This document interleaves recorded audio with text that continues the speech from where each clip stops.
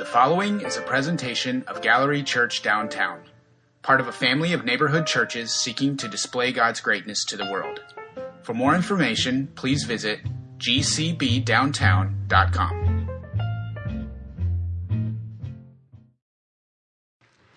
Now, brothers and sisters, about times and dates we do not need to write to you, for you know very well that the day of the Lord will come like a thief in the night. While people are saying peace and safety, destruction will come on them suddenly, as labor pains on a pregnant woman, and they will not escape. But you, brothers and sisters, are not in darkness, so that this day should surprise you like a thief. You are all children of the light and children of the day. We do not belong to the night or to the darkness. So then let us not be like others who are asleep, but let us be awake and sober. For those who sleep, sleep at night, and those who get drunk at night. But since we belong to the day, let us be sober, putting on faith and love as a breastplate, and the hope of salvation as a helmet. For God did not appoint us to suffer wrath, but to receive salvation through our Lord Jesus Christ. He died for us so that whether we are awake or asleep, we may live together with him. Therefore, encourage one another and build each other up, just as in fact you are doing. May God bless the reading of his word. So we've been studying the book of 1 Thessalonians for about a month or so now. And we're going to continue into chapter 5 today. And I just want to do a quick review so that we can catch up. Because like I said, I'm seeing some faces that I haven't seen around in the last few weeks. And so, Thessalonians. Thessalonica is a city in Greece that was an important trade crossroads for east to west and north to south, Greek up into Europe, and from Rome over into Asia. It was a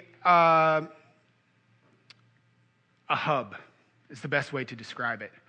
And Paul visited there early on in his ministry and ended up starting a church. And this book is a letter to that church after Paul was chased out of the city.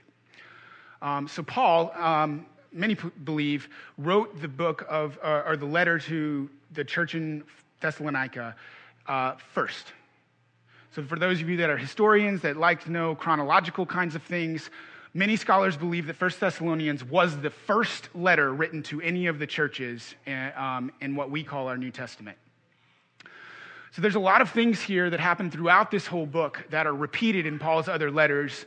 Oftentimes they are expounded upon and explained a lot more. But here in Thessalonica and the book of 1 Thessalonians, he covers some pretty important things. And I'm going to take a few minutes just to kind of review what those are, what we've covered so far. The theme of this book is about maintaining an internal perspective throughout our lives. That we as Christians, we as believers, as we walk this earth, if we don't do that, if we allow ourselves to get caught up in the ways of this world, it's not going to happen the way God intended for it to. And I think for most of us sitting here this morning, we can attest to that. Because we see it around us each and every day. We see brokenness, we see pain, we see war, we see famine, we see hate. All of those things exist because we are operating without an eternal perspective, outside of God's plan for this world and for us as humans in particular. So Paul is charging the early church and continues to do that through all of his letters. We've got to be different. We've got to be different. Because that's the only way all of this mess is going to change. So early in the letter, he lays a foundation that we're not here by accident. Our God, the God of this universe, the creator of all things, doesn't make mistakes. And for some of you this morning, that truth is all you need to remember. God doesn't make mistakes, and that includes you. That includes me. That includes each and every one of us. We're not here by accident, and God has a plan that we should be living out. He goes on to say that people would rather see a sermon than hear a sermon. Pastor Ellis talked about this a few weeks ago. And there's a specific work that we need to be doing, actively participating in, so that those around us will see God in human form. That's what Jesus did when he came to this earth. He was a human representation of the Almighty God. And that's what we as Christians, little Christs, are supposed to be. God in human form, so that those around us can experience him. We are to stay focused on God, eagerly looking towards God's future and not our future. And we need to be praying for God's Spirit to be working in our present circumstances, in our city, in our neighbors, in ourselves. We're not finished yet. God isn't done with us. And more of the image of Christ can come out of us when we maintain that eternal perspective in our daily lives. So last week, Pastor Ellis talked about 3 specific idols that we deal with in this world. And if you haven't heard the sermon, if you haven't heard any of the sermons from this series, I encourage you to go back on our podcast to listen to them. They're very good, but this one in particular, it's really short. It's like 20 minutes long. A really easy listen. But he talks about these 3 idols that the church in Thessalonica at this time was facing and that we still face today. And those idols were Aphrodite, or Aphrodite, however you pronounce it. And Aphrodite represents, we'll call it attraction or lust, right? And that is an idol that for many of us and for our culture and for our world, we're lost in it. It consumes us. We chase it. The second was the idol of mammon, which represents money or greed, or you might also include comfort. And the third was Mars, which is the idol of war or power or control. And I think for all of us, if we take a minute and really think about those 3 things, they're all around us. They're ever present, and they're constantly tempting us to spend all of our energy and our efforts to chase them down. We pursue attraction. We crave comfort. We abuse power. And we want control. These idols manipulate us, they control us, they deceive us, they lie to us, they trick us. And they're all consuming. They're never satisfied. And for those of you that have gone down the road of chasing any or all of them, you know. You accomplish one thing and you just want something else. And you want more, and you want more, and you want more, and you want more because they're not real. They're false. They're idols. And they are trying to fill a hole in our soul that can only be filled by the Almighty God. And it can only be filled by living this eternally perspective life that he has designed for us. This week, we're going to talk on another thing that is, I believe, found in all of those idols. But unlike running to it, we run away from it. And that's fear. Fear is present in all kinds of things in this world, and it takes all types of forms. But we all face it.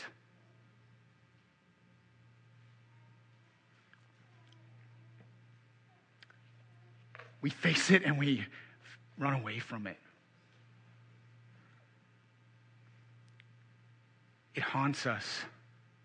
It sneaks up on us. It sticks to us. It tortures us. We fear all kinds of things, from pain to loneliness to a lack of control. We fear the unknown. We fear missing out. We even have an acronym for it, right? We fear failure. I could probably spend 20 minutes listing the things we fear. But we fear. I don't believe God intended for us to live like that. And I think it grieves him. Because he's constantly, like a loving father, on his knees, on our level, saying, son, daughter, I'm here. I've got you. You don't have to be afraid. I'm bigger than all of this. You don't have to be afraid. We'll get through it. And he loves us so much that he constantly steps in the way to protect us.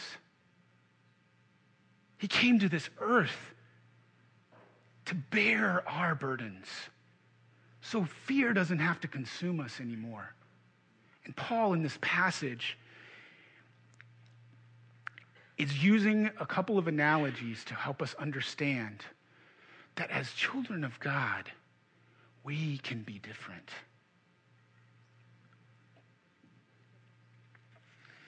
Because the early church was facing all of these things just like we do. People were dying all around them, and they didn't know what that meant. They were being persecuted. What they were doing was new, and no one understood it, and they were ridiculed. They didn't understand it. They're trying to figure it out day by day, but there was something special happening, and Paul is encouraging them, keep pressing on. Because God has a plan. Paul wanted his friends and family in Thessalonica to understand Jesus has got us. Not only us, but the people that have come before us that are already gone. There was a lot of confusion about what happens when you die at this point. Because religiously there were a lot of opinions about the afterlife. There still are. This passage is following up a section in chapter 4 where he talks about that specifically, and he's continuing that analogy in a way while also talking about what we're still to be doing here while we remain. And he wants the people to know that Jesus has those who are already gone. And then he starts to talk about the reality that we don't know when our time is going to be. We don't know when Jesus is going to come back. And he attaches it to this phrase. It's a piece of Roman propaganda, and it is peace and security. For those of you that are history buffs, you know that Rome, they were masters of propaganda, much like the Nazis. When they came in and they conquered a land, they convinced everyone they were better because Rome was here. And they had this idea, Pax Romana, Roman peace, and this phrase, peace and security, that they were constantly communicating through their leaders, through culture. Peace and security. You are now part of Rome. You are safe. You are comfortable. We will protect you. Because so many of these countries, so many of these people, for thousands of years in many cases, had known nothing but war and unrest. It was one leader or country after another, invading and taking over and killing and slaughtering and back and forth and back and forth. In Rome, what they were trying to do is change all that. Ultimately, they wanted to take over the whole world.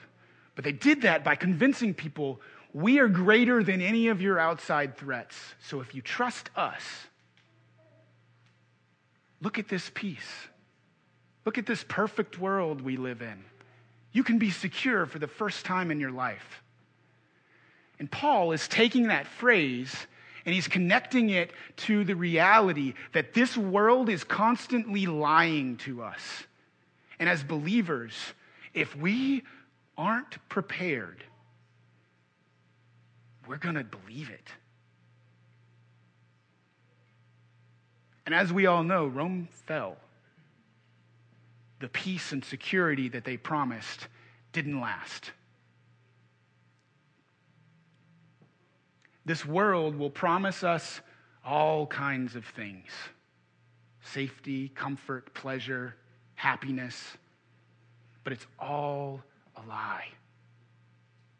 And we as believers can't live in the darkness that is the lies of this world. We are children of the light. We have been awakened. We're no longer asleep in the slumber or drunkenness of the deceit of this world. And that's what Paul is getting at here in this passage. He connects the lies of this world to darkness, to the night, when you go to sleep. Or maybe when you party so hard and you get so drunk that you're gone. That is what this world provides us, a false security. And we all know that just because it's night doesn't mean the bad things stop, right? For many of us, that's why we can't sleep at night. Because our anxieties and our fears haunt us even in our dreams. But you, brothers and sisters, are not in darkness. This day, the coming of the Lord, the awakening that God has provided us shouldn't surprise us. We should be prepared. And we should live a life of preparedness. Is that a word? Okay. I have to check with my wife. English was not my subject. But oftentimes we don't. We live a life of worldly comfort. We buy into the peace and security that Rome promises. Instead of getting to know our neighbors, we hide. Instead of taking risks with ourselves, we isolate. Instead of being generous, we hoard and we build silos for what ifs. Paul is charging the early Christians in Thessalonica and us still today. We've got to be different. We can't buy into this peace and security. Partially because we have the real deal. We don't need to believe this fake stuff. The Almighty God, the creator of all things, says, I've got you.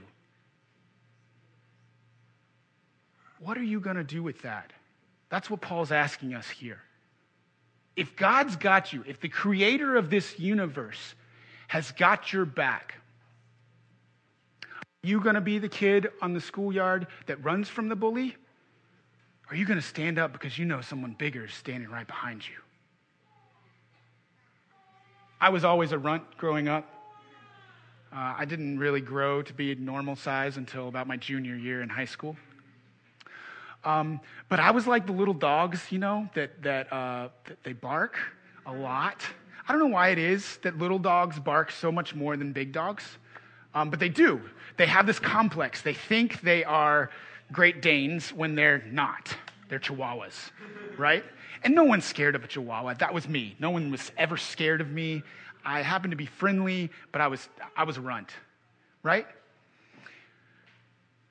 But all my life, I had friends that weren't. And I can assure you, when those friends were around, I had confidence that I shouldn't have had. I had a strength that I shouldn't have had. I thought I was better than I really was, but it's because My friend over here is the biggest kid in class. And if you mess with me, you're messing with him. But for some reason as Christians, we don't walk that way.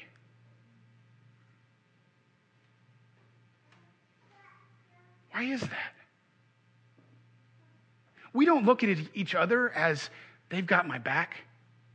And we definitely don't look at God, the creator of the universe. He's got my back. I don't have to worry about this. I don't have to be afraid.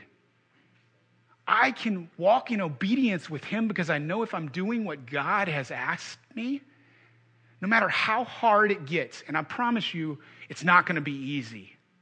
God hasn't called us to a life of easy, everything goes right, Midas gold touch. It's not going to be all roses. Jesus modeled that pretty clearly. We're going to face hatred. We're going to face pain. People are going to misunderstand us. They are going to spit and angrily attack us. And for some of us, it might even cost us our lives. But God has promised us over and over in this collection of books is repeated evidence that in the end, God will find a way. That's what this is all about. He will not be shaken. So as believers, are we going to live in the darkness? Are we going to be people of light that take risks, that are awake, that make conscious decisions to not become drunk on the things of this world? Or to use Pastor Ellis's analogy from last week, we're going to tame the wild horses of the idols in our lives so that we are ready and prepared to give an answer for the hope that we have in Jesus Christ. Because, friends, that's what our neighbors are desperate for. They don't need the right answers. They don't need you to spout theology to them. They need the love and the mercy and the hope that comes from God alone. And we have that. So as we go from here today, as we move on, Paul gives us two really easy ways that we can be prepared each and every day. And he uses this analogy that he ends up coming back to in his letter to the church in Ephesians of the armor of God. And he starts with the breastplate. And he relates the breastplate to faith and love. And he says every day we should put on faith and love to protect us. A breastplate is a defensive piece of armor that we wear on our chest to guard our hearts. Because our hearts are vulnerable. We can get cut in our arms or legs. We can get shot or stabbed. We can lose limbs and still live. But if someone were to pierce your heart with a sword, you're not going to make it. And the truth of the matter is that our hearts can be physically hurt, but they're also viruses of this world like anger.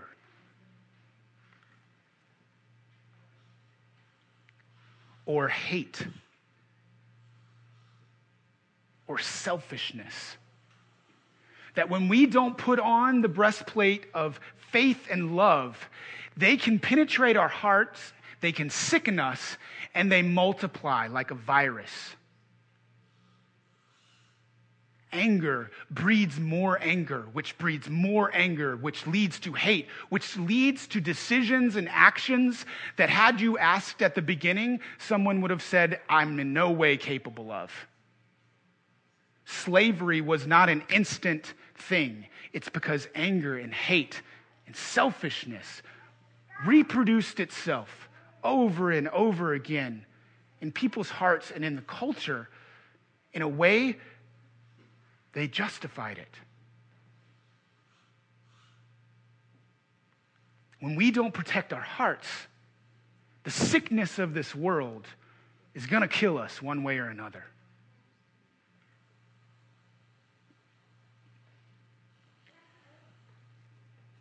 He also talks about the helmet that we wear. Helmets protect our head. And he calls this, he relates this helmet to the hope of salvation. Protecting our head is like protecting our minds. Our minds are very powerful. And just like one thing leads to another and hate grows to really bad decisions, when we don't guard our minds and our hearts every day, we allow false truth, the idols of this world, to grow, to fester, to multiply in our lives in ways that we do things we know we shouldn't. We excuse not doing the things we know we should. And Paul is warning us, friends, you have to be active. You have to be awake. You have to be prepared. Put on your spiritual armor. Guard your heart. Guard your mind. Wear the helmet of salvation. Remember what Jesus did for you. Because if you don't, you will forget why we're supposed to be different. And you'll start looking more and more like everyone else and doing things like everyone else because our brains get rewired and we slip back into darkness and slumber.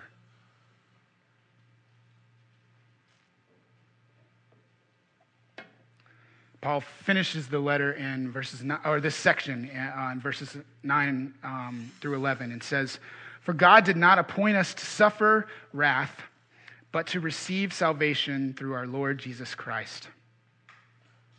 He died for us, so that whether we are awake or asleep, we might live together with him. Therefore," whenever therefore is present in the scriptures, we know it's tacking on to other things. And in this case, he's tacking it on to put on your armor, be prepared. Therefore, also, encourage one another and build each other up, just as in fact you are doing. Because let's be honest, a soldier by himself, no matter how much armor he has, can be surrounded and he can be defeated. And there are times where we can be armored up, we can spend the morning in prayer, we can put on faith and hope and love, we can be protected. But because we choose a life of isolation and because we're not living in community, because we're not encouraging each other and walking through this world together, we're like a sheep that is separated, and the wolves of this world will tear us apart. So it's not enough for us to do our personal duties of wearing our armor. We also have to look out for each other. And when we do that, friends, miracles happen. The world has changed. Just like it was with the early believers. They're not that different from us. They just took this seriously. And they fought with all they had to live the lives God asked of them. So I don't know where you are this morning. I don't know where you stand in terms of whether you believe God even exists. I don't know if you've put your faith and hope in Jesus Christ. I don't know if you walk in the hope that is salvation. I do. And I hope that if you don't, you have someone that you trust enough that you can ask, or you can come ask me. But this morning, as we walk from this room, as we go out of this place, as this sits on us, I hope that we can process what idols we have given ourselves to and how we're letting fear control us. And I hope that together we can make a conscious decision to be different, to wake up, to live in the light and not sleep through our existence.